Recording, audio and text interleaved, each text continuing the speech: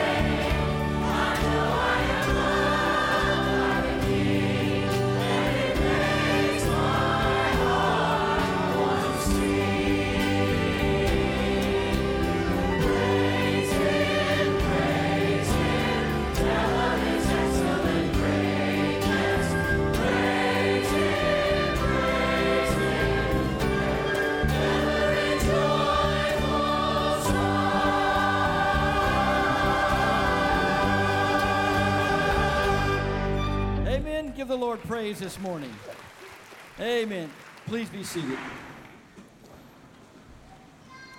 Good morning, church family. It's so good to be in the house of the Lord this morning. We are glad that you chose to be with us here this Sunday morning. Whether you are here in the congregation or watching online, we are grateful that you chose to be a part of First Baptist Church worship service this morning. If you are a guest, if you would take out your worship guide, and at the end of the service, you'll have an opportunity to turn in your Connect card and meet our pastor and his wife out in the foyer area, and you will be able to receive a copy of Pastor Stewart's book, The Privilege of Worship. And we are grateful that you are here. You may see a few things up here that are not normally up here. We have 2 trees, and that's for our Adopt a Teacher program for Leslie Moore and Pineville Elementary School. At the end of the service, you'll have an opportunity to come and pick up a name, sign out your teacher that you are adopting, and then throughout the year, pray for your teacher. Send them encouraging notes to them. You can do that here through the office, the church office, or you can send it directly to the school, and we can get you those addresses if you need that. But we look forward to a great year in our school system, here in our ministry year, and we are grateful that you are part of that. Pray with me, please. Father, we thank you that we can come and worship your name and praise your name this morning, Father. Lord, I thank you that you are already here in our midst and in our presence, Lord God. We thank you for songs. We thank you for musical instruments. We thank you for the word that will be spoken today, Father. I pray that we all would listen with attentive hearts and minds, Father, and that we would obey the call to whatever it is that you would have us to do because of the message that we've heard today, Father. Lord, as we turn our eyes here in a few minutes to baptism, Lord, it's so exciting to see young ones and older ones come to know you and to profess you as Lord and Savior and to follow through with believers' baptism. God, may you inhabit our praises and our worship this morning. For it's in Jesus' name I pray. Amen. Church family, what an honor it is to be able to celebrate 2 baptisms this morning of those who are professing faith in Jesus Christ. And this morning we have coming first, Cooper Marquez. Cooper, have you trusted Jesus Christ as your Lord and Savior? Yes. Amen. Then upon your profession of faith in Jesus Christ, I baptize you, my brother in Christ, in the name of the Father and of the Son and of the Holy Spirit. Buried with Christ in baptism, raised to walk in newness of life. Amen. Amen. Gretchen. Next we have coming Gretchen Spear. Gretchen, have you trusted Jesus Christ as your Lord and Savior?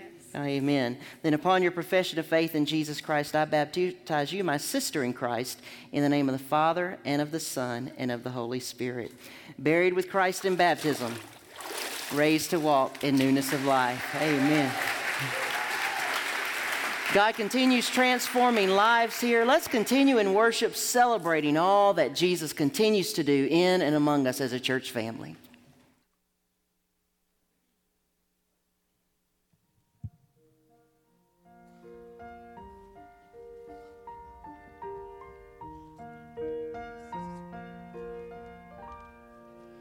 Who, O Lord, could save themselves?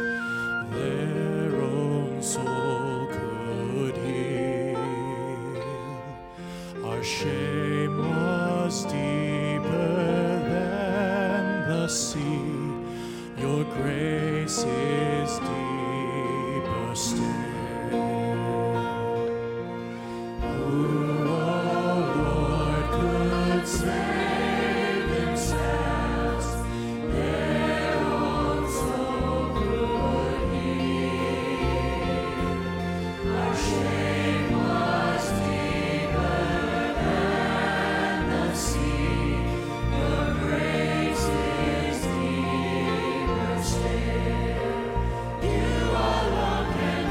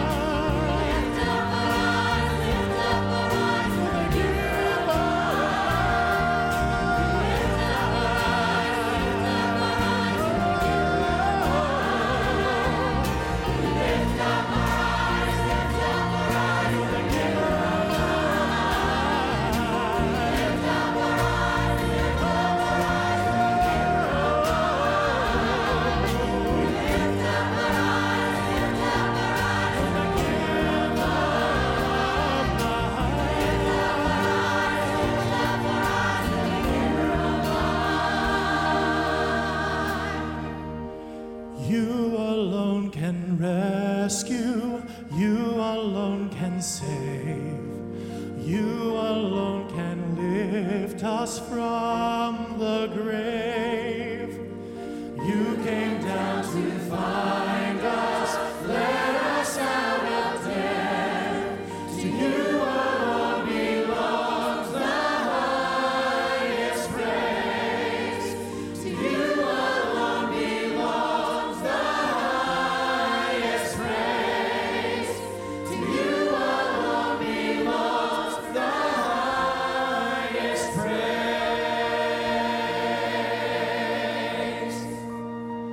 To you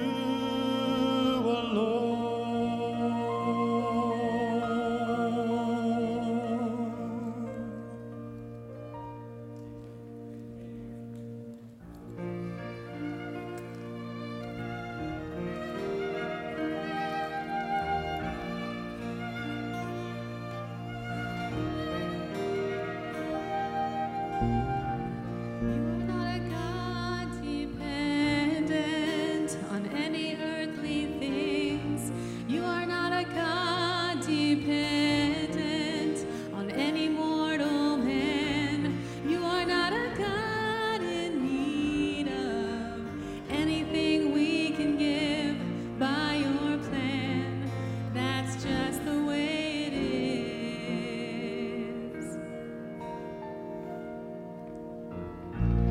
You are not a God created by human hands. You are not a God dependent on any mortal man. You are not a God in need of anything we can give by your plan. That's just the way it is. You are God alone.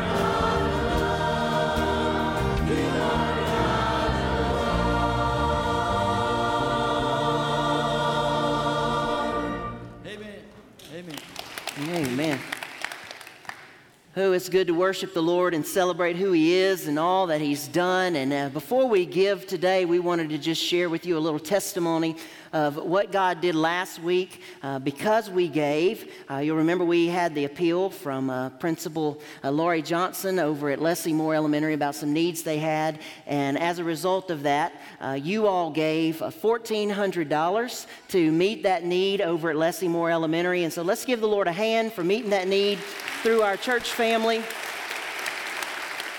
And then on about Tuesday or Wednesday, I got a contact from Louisiana College that there was a student who was unable to register because they owed some money from the summer semester. They had to drop out of a class in the summer due to their mother passing away, and that caused them to lose financial aid for the summer, so they were left with a big bill. They had plenty of financial aid for the fall and spring. They just couldn't register till they paid off that bill.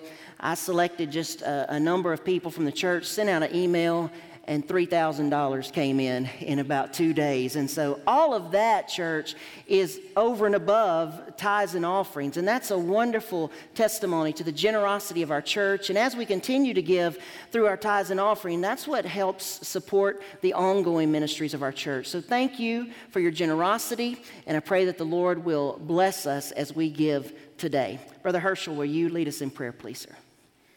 Let us pray. Dear Heavenly Father, we thank you, Lord, for this day, and we thank you for the many blessings of life. Father, this is such a giving church, and we thank you, Lord, for being with us, leading us, and guiding us in what we should do. Father, we just lift up our pastor. We thank you for what he does for this church. We just ask you to be with him, be with his family. And Father, we just ask you to keep the devil from his doors. Father, we thank you now for this time to give our offerings and tithes. We ask you now to bless this money to this use around this town and around the nation. Forgive us for our sins. In Christ's name we pray. Amen.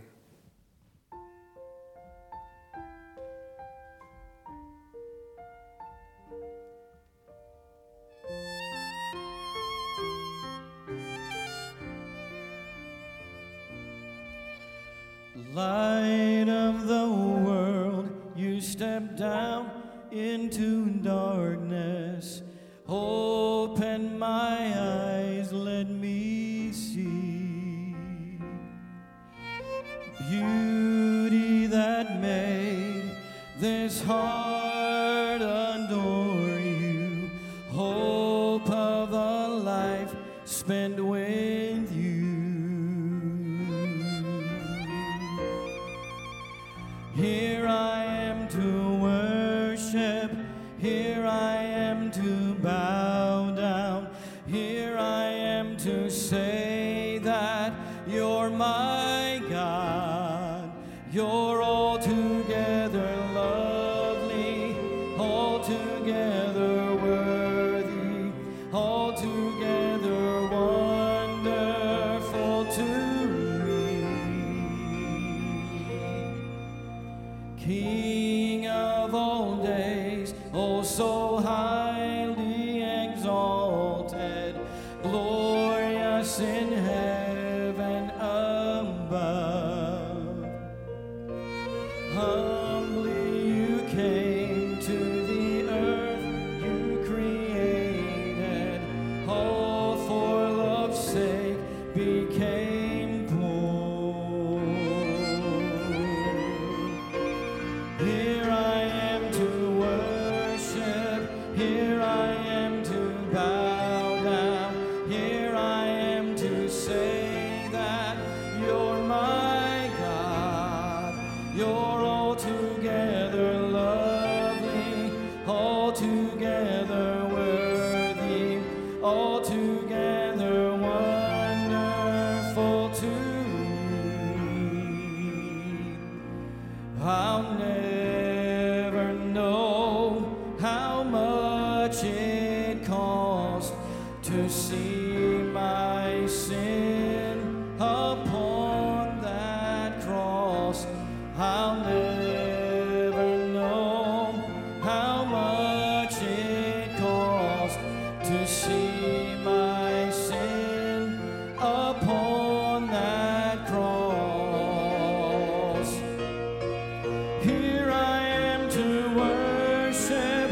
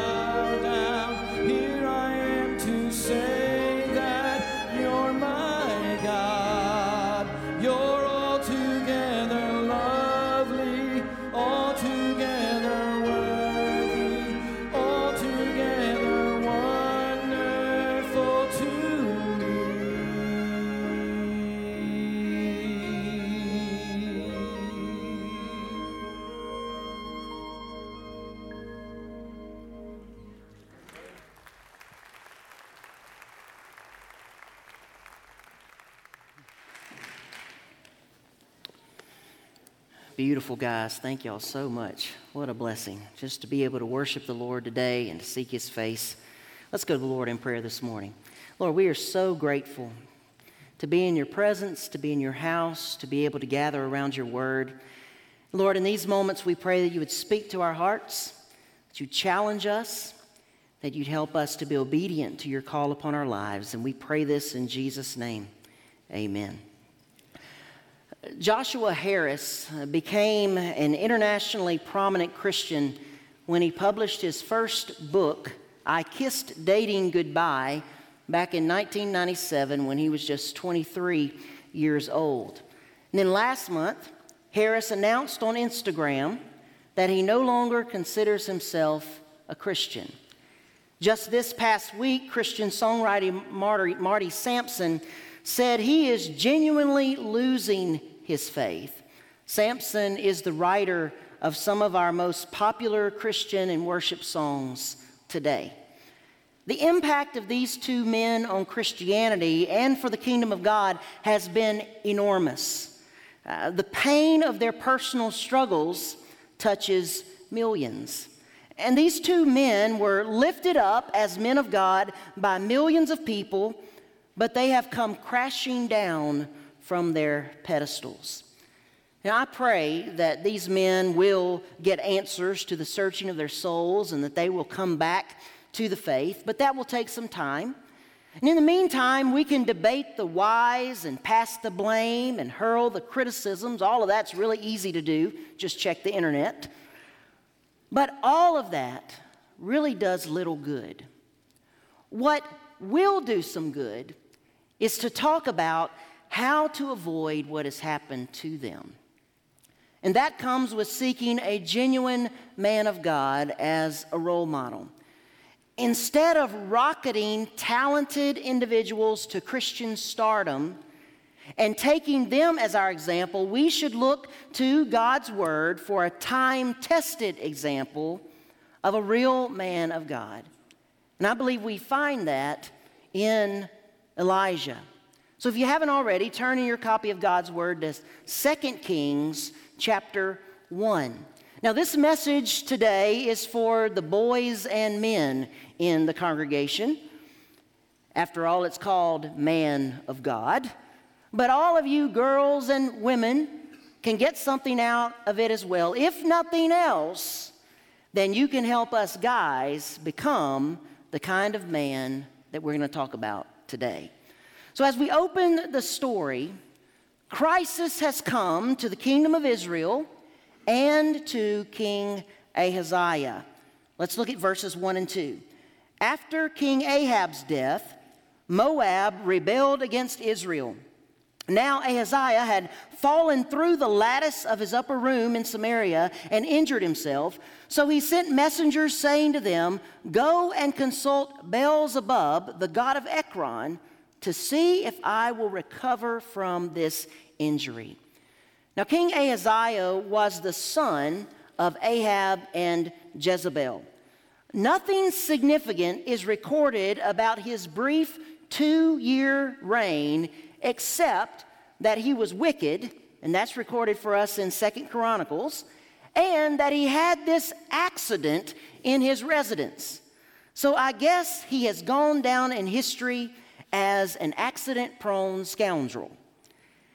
Exactly why this accident happened is not really disclosed. Perhaps he was furious over Moab's rebellion and was pitching a fit and fell. Perhaps he was drunk and fell, or perhaps he was just careless and fell. Because whatever the case, Ahaziah fell through the lattice work from an upper story room, and you don't do that on purpose.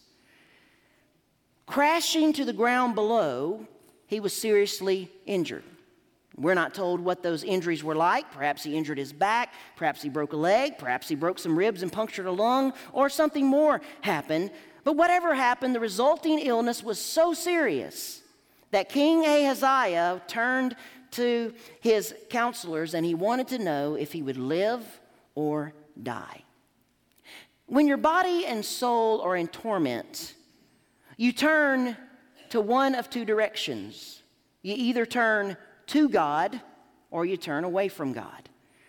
Yesterday, I conducted 2 funerals. One of those was for Miss Flora Bennett, who was the 92-year-old mother of a lady from my hometown. And one evening recently in the nursing home, the night nurse noticed Miss Flora kind of struggling a little bit, and she asked her, "Miss Flora, are you feeling sick again?" And Miss Flora replied, "Don't worry about me. I have Jesus in my heart." In her time of torment and weakness, Miss Flora, even through Alzheimer's, turned to her God. Unfortunately, Ahaziah was not like Miss Flora. Instead of turning to God, he turned away from God. You see, Ahaziah needed a word from the God, but instead, he settled for a word from a God. Have you ever needed a word from God, but you pursued something far inferior? Perhaps you sought the answer to your troubles from the gods of money or alcohol or sensuality, only to find out that you were coming up short with no answers and still plenty of trouble, if not more. Perhaps you sought answers from a horoscope or a medium, but you found out that though the answers seemed eerily connected to you, they were hollow and not at all life-giving. We're often tempted to turn from God and to something else. We're often tempted to turn away from the God and put a God in his place. And so I pray today that Ahaziah's fumble will help us seek a word from the God instead of settling for a word from a God. Ahaziah's God of choice was the god of Ekron, known as Baal-zebub.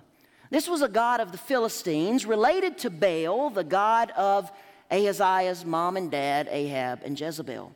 The name of this god is interesting. Baal means Lord or God, and Zebub in the noun form refers to a fly, an insect. And so Baal-zebub means God of the fly. Now, we know little about this God. In fact, this is the only place in the entire Old Testament that it is even mentioned, but a similar name is mentioned in the New Testament. The God there is mentioned 7 times in the Gospels, though with a slightly different name. The name Baal-zebub in Hebrew becomes Beelzebub in Greek. In the Gospels, though, we find much more about this God. In Matthew 12:24, for instance, this deity is identified as the Prince of Demons. Now, we don't know if Beelzebub refers to Satan himself or to a lesser demon that's in charge of other demons, but whatever the case, we can be certain that Beelzebub in the New Testament is a source of demonic power. And so when we connect the New Testament understanding of what Beelzebub is with the Old Testament name, God of the fly, that suggests an association. Because God of the fly suggests an association with disease carrying, misery making, and torment. And the ancients connected this God with telling the future. And the only fortune telling that happens, or future telling that happens in Scripture, is either by a prophet of God or by a person influenced by a demon. And prophets bring people allegiance to the real God by predicting events. It's one of the things that you can tell a real prophet about. But fortune tellers try to bring people into allegiance with Satan through their fortune telling. That's very dangerous. It's so dangerous that one scholar comments that this was the dreaded god of the dung heap. Satan doesn't just play dirty, he plays for keeps. And that's why the New Testament admonition is to flee from evil. Chuck Swindoll explains the danger of this and any false god. He says, on the surface, Beelzebub was nothing more than a hunk of stone or a chunk of wood, shaped perhaps in the form of a fly. But from it emanated all sorts of supernatural, demonic-inspired abilities. And so Ahaziah was going to there for a word. Ahaziah needed a word from the God, but he was settling for a word from a God. And so therefore God stepped in and did so quickly. Look at verse 3. But the angel of the Lord said to Elijah the Tishbite, go up and meet the messengers of the king of Samaria and ask them, is it because there is no God in Israel that you are going off to consult Beelzebub, the god of Ekron? Therefore, this is what the Lord says. You will not leave the bed you're lying on. You will certainly die. So Elijah went. As these messengers leave the palace, God calls Elijah to intercept them en route to Ekron. Now, Ekron was about 40 miles or so, which is a day and a half or 2-day journey from Samaria. Now, we might ask, why did God act so quickly? It's because he wanted to prevent these men from any further exposure to evil. God was giving them and Ahaziah a way out, and God always does that. Remember what Paul wrote in 1 Corinthians chapter 10, 13 through 14? No temptation has seized you except what is common to man. And God is faithful. He will not let you be tempted beyond what you can bear, but when you are tempted, he will also provide a way out so that you can stand up under it. 1 Corinthians 10, 13 and 14. Here, nearly 1,000 years before Paul ever wrote those words in 1 Corinthians, God is doing exactly what Paul says he does. He's providing a way out, and God moves swiftly, sending Elijah to intercept these messengers and to ask them, isn't there a God in Israel who could answer your question? Why are you going off to Ekron? And Elijah acted as quickly as God had prompted. He intercepts the messengers on their journey, delivers the message, and the messengers return to King Ahaziah. Since the messengers obviously returned far too soon, Ahaziah asked, verse 5. When the messengers returned to the king, he asked them, why have you come back? A man came to meet us, they replied, and he said to us, go back to the king who sent you and tell him, this is what the Lord says. Is it because there is no God in Israel that you are sending men to consult Beelzebub, the god of Ekron? Therefore, you will not leave the bed you are lying on. You will certainly die. Well, Ahaziah is intrigued. And I imagine that weird feeling that hits you when you know something is up hit him. And he responds, what kind of man was it who came to meet you and told you this? Have you ever tried to describe someone you saw to someone else? And sometimes you struggle with doing that because in our politically correct day, you don't want to sound mean by describing them as fat or old or mousy, and you don't want to seem racist by emphasizing their skin color, and you don't want to seem pompous or judgmental by mentioning their parent socioeconomical class, whether that's high or low or in between. So what do? Well, you do the best you can to describe what they look like. And I found an interesting way to do this. Years ago, I was in high school. Mom was teaching at a school in our area. She was a brand new teacher that year, and she was getting to know the teachers, and the students were helping her to know who was who. And so the kids were talking about this particular teacher, and Mom said, well, what's she look like? I don't know her. What's she look like? And they said, a horse. And so Mom said, okay. And so then they're talking about another teacher, and Miss So-and-so, and they said, Mom said, well, what's she look like? And they said, a duck.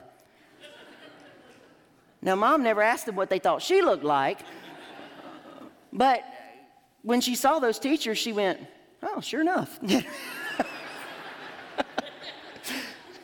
Well, these guys give Ahab a description of what Elijah looked like. Look at verses 8 and 9. They replied, he was a man with a garment of hair and with a leather belt around his waist. And the king said, that was Elijah the Tishbite.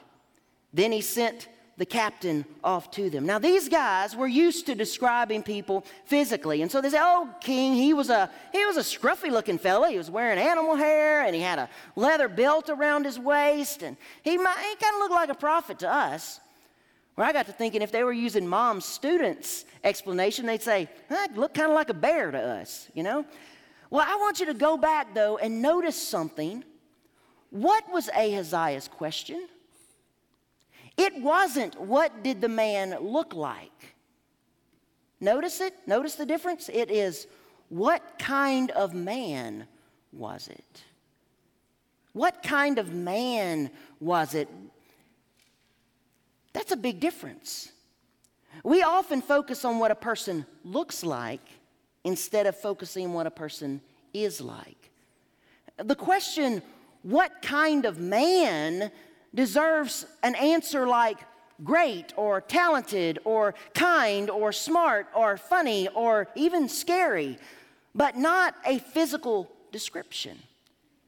Now, I'm not exactly sure what kind of answer Ahaziah was looking for when he asked that question, but I really think he was expecting something like godly. You see, I have a hunch that when Ahaziah heard the question that this mystery man had asked the messengers, he knew exactly who it was. Because you see, no doubt Elijah had been a frequent topic of conversation around his parents' supper table. And no doubt Ahaziah had heard his mama Jezebel henpecking his daddy to death every night about that prophet Elijah. So, still though, Ahaziah wanted to be sure.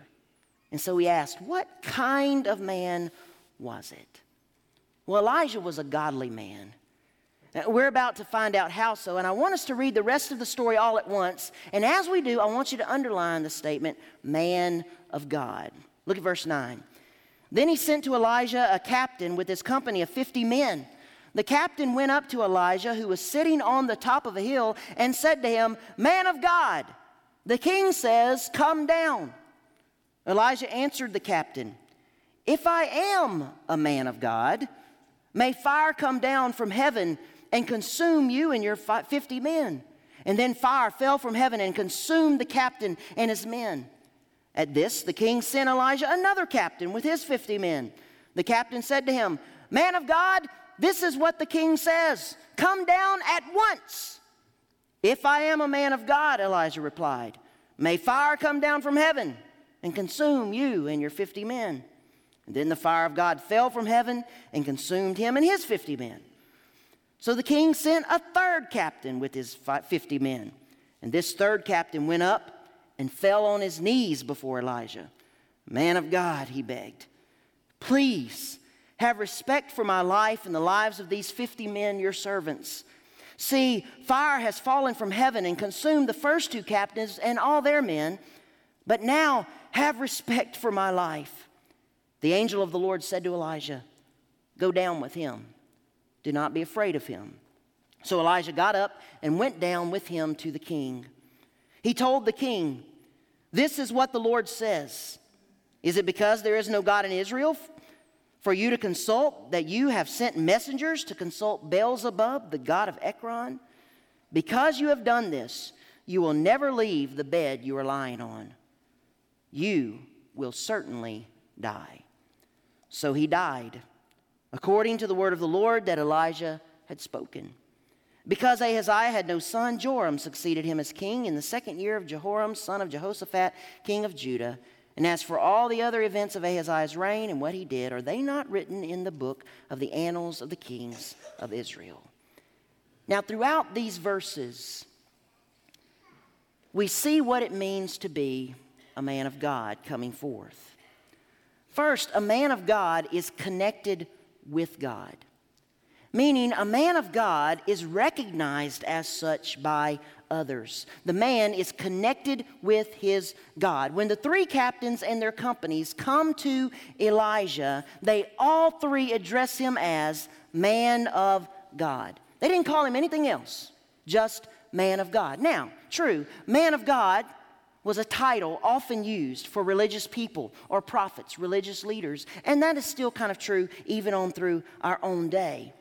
But why is that title attached to prophets and spiritual leaders? It's because we see them as being connected to their God, that there's a relationship with them. They are recognized as people who follow God. So people notice the godly connection. His relationship with God is evident. In Matthew 7, Jesus was teaching about how to recognize a false prophet, and Jesus says in Matthew 7, 16 and 18, it's by their fruit that you will recognize them. Do people pick grapes from thorn bushes or figs from thistles? Likewise, every good tree bears good fruit, but a bad tree bears bad fruit. A good tree can't bear bad fruit, and a bad tree can't bear good fruit. True men of God have an intimate walk with Jesus that is seen in their lives. It's evident to those around them. It begins with their salvation when they repent of their sin and turn to Christ initially, but it continues every day as they walk with Him. They produce fruit in keeping with righteousness. This week, my oldest son, Zach, and I were doing a devotional together about what it means to be a man of God, and it emphasized righteous living. So I asked Zach the question that was in the devotional, so what does that mean? What does it mean to live righteously? And Zach replied, loving God with your life. And I went, that's about the best description of righteous living I've ever heard. And simple and packed, because everything you do, everything you say, everything you think simply shows your love for God. That's righteous living. A man of God's relationship with the Lord may be private, but it is also potent because it's going to produce results. You can know a man of God by his fruit. Not every godly man is a prophet or a preacher. Not every preacher is a godly man. But every godly man will be surrounded by the fruit of his life with Christ. When a man of God does that, other people take notice. A man of God is connected with God. But also, a man of God is confident in God. The encounter of Elijah with the first two men is almost identical. The first captain says, man of God. The king says, come down. And the second captain says, man of God. The king says, come down at once. He's just a little more intense. Elijah's response to the two men, however, is exactly the same. If I am a man of God, may fire come down from heaven and consume you and your 50 men. Now, the if there doesn't mean if. It's not questioning Elijah's status as a man of God. It is a statement of Elijah's confidence in God. It has the sense of, since I am a man of God. Or, you have called me man of God, so let's see what happens here in a second. Because Elijah had confidence in God. Now, guys, let me warn you just a second. Don't try this at home. Some of you are going to think, I'm a man of God. You're going to go out to the golf course with your buddies and you're going to say, if I am a man of God, may this next swing become a hole in one. And you're going to end up in the water hazard. Some of you are going to go out fishing with your buddies. You're going to say, watch this. If I'm a man of God, this next cast is going to catch the biggest bass either one of us have seen. And you're going to cast, and you're going to lose your most expensive lure and break your rod on the biggest underwater log you'll never see. And that serves you right. This is not about testing God. This is about being so confident in God that you know when and how He's going to work in and through you. And that's some serious confidence. Now, none of us are going to start calling down fire on our enemies, as convenient as that might seem, but we can grow confident in our God and in our walk with God. How do you grow in your confidence of your walk with God? Well, you walk with God. You keep walking with God. It takes daily work. Our youngest son, Evan, has Down syndrome and epilepsy, and the combination of those two conditions has made it extremely difficult for him to learn to walk, even though he's 6 years old. But every single day, Evan crawls up to something, and he pulls up, and he stands, and he'll try to take a step or two. But every day, after a moment or a few minutes, he falls on his bottom, or he makes the wrong step and does a flip and falls down, or he has a seizure that causes him to fall down. But do you know what Evan still continues to do? In a few minutes or the next day, he still crawls up to that same place, and he stands up and he tries to move again. Men, we need to be like that in our walk with God. We need to take every opportunity to grow, even if, especially if, we've fallen the day before. We need to be in the Word daily. We need to be in Sunday school and in worship and leading our families to be there as well. And we need to take advantage of other opportunities. In fact, I am more excited than ever about the opportunities for men in our church. For example, last week we had our monthly men's breakfast, and we meet monthly on the second Tuesday of the month, and typically every month one of our men, typically from our church, shares a devotional or shares his testimony. And it's a wonderful, encouraging, and blessed time. It's like 30 or 45 minutes at your day, but it's really a wonderful time. And then this Thursday night at 6:30, we're launching our fall season of Man Church. And if you've ever been to Man Church, you know the blessing that is. If you haven't, you need to come. This Thursday night, we have manly food and a manly message. This week, we're having fried chicken and mashed potatoes, I believe. You know, just carb it up, right? It's good. The wives aren't there. Eat what you want to eat.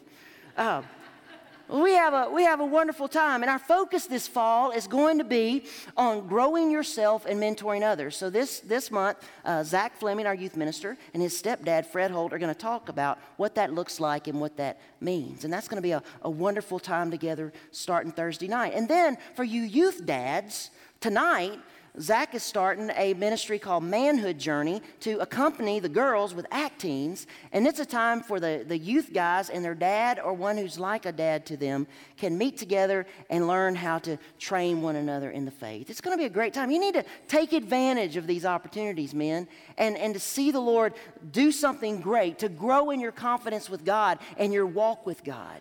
Because a man with God is connected with God, and a man of God is confident in God. But third, a man of God is courageous for God. Did you notice how that third captain approached Elijah? It was a lot different than the first two, right? He had sense enough to realize that there was no doubt about the power of God working through Elijah. Now, certainly, he probably thought to himself, 3 times is not going to be the charm here. But he could also see that his king had set himself up against God, and he wanted no part of being set up against God himself. But he had his orders. And so he approaches Elijah with great respect, not just recognizing that Elijah was a man of God, but that he stood in the power of God. And because then of his respectful and humble appeal, the angel of God spoke to Elijah. And look again at what he said in verse 15. Go down with him, do not be afraid of him. So Elijah got up and went down with him to the king. Here we see Elijah's courage.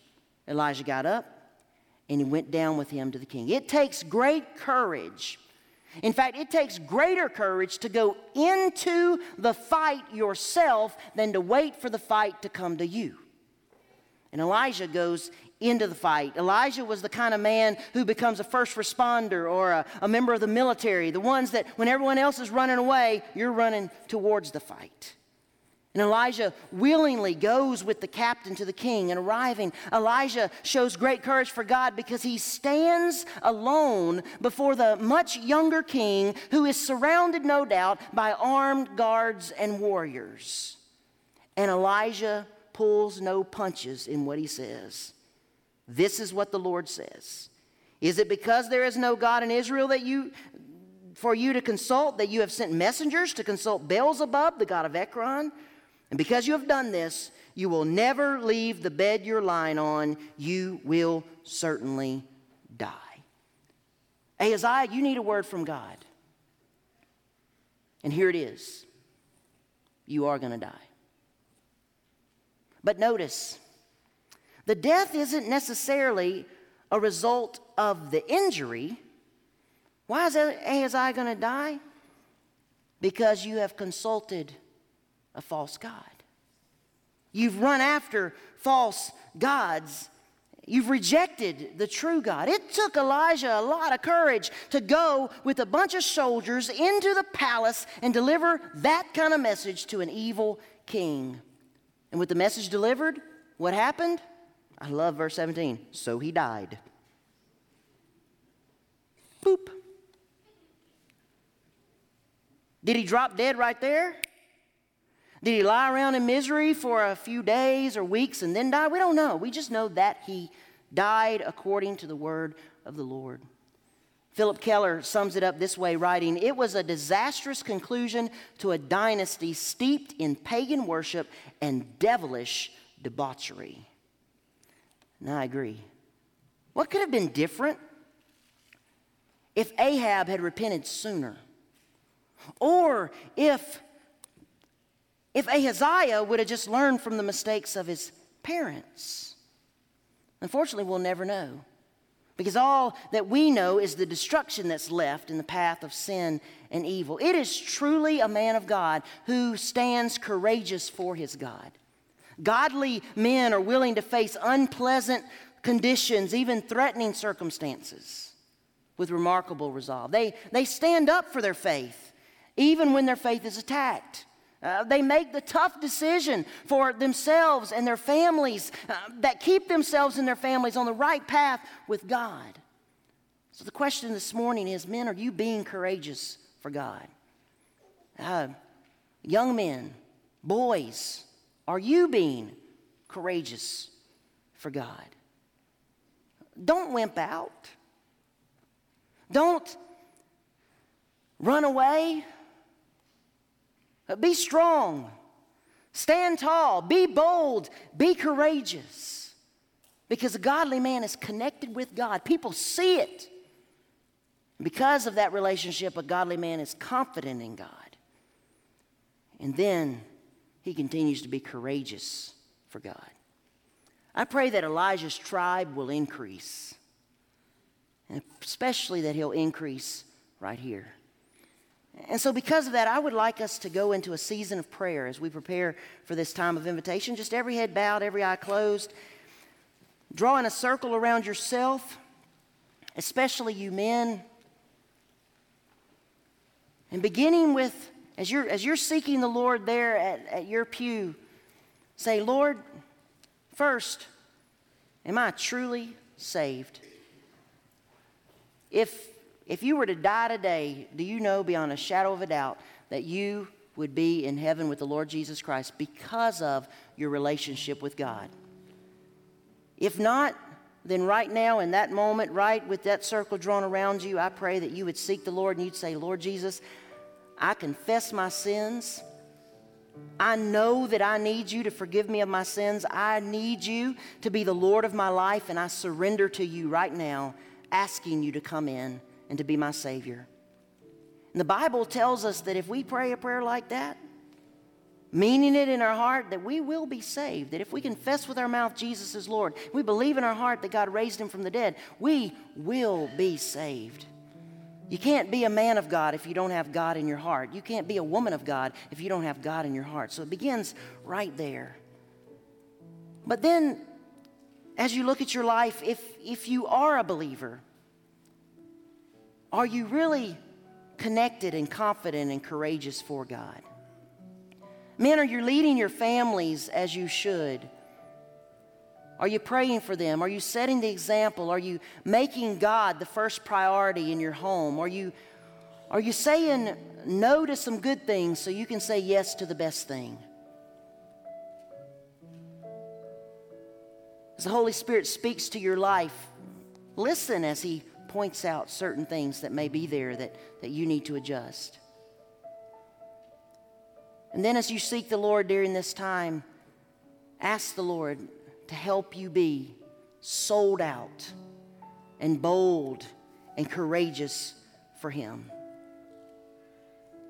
This morning we're kneeling at the cross of Jesus, and when we do that and we look up at him, we see all that he gave for us. And so we can't help but give all of ourselves back to him. So be obedient to the Lord's call on your life today. Maybe for salvation, maybe for some readjustment of priorities, or something else that the Spirit's calling in your life. It may be that the way to lead your family is to plug into a local church, and maybe God's leading you to do that here. We would love for you to become a part of our church family.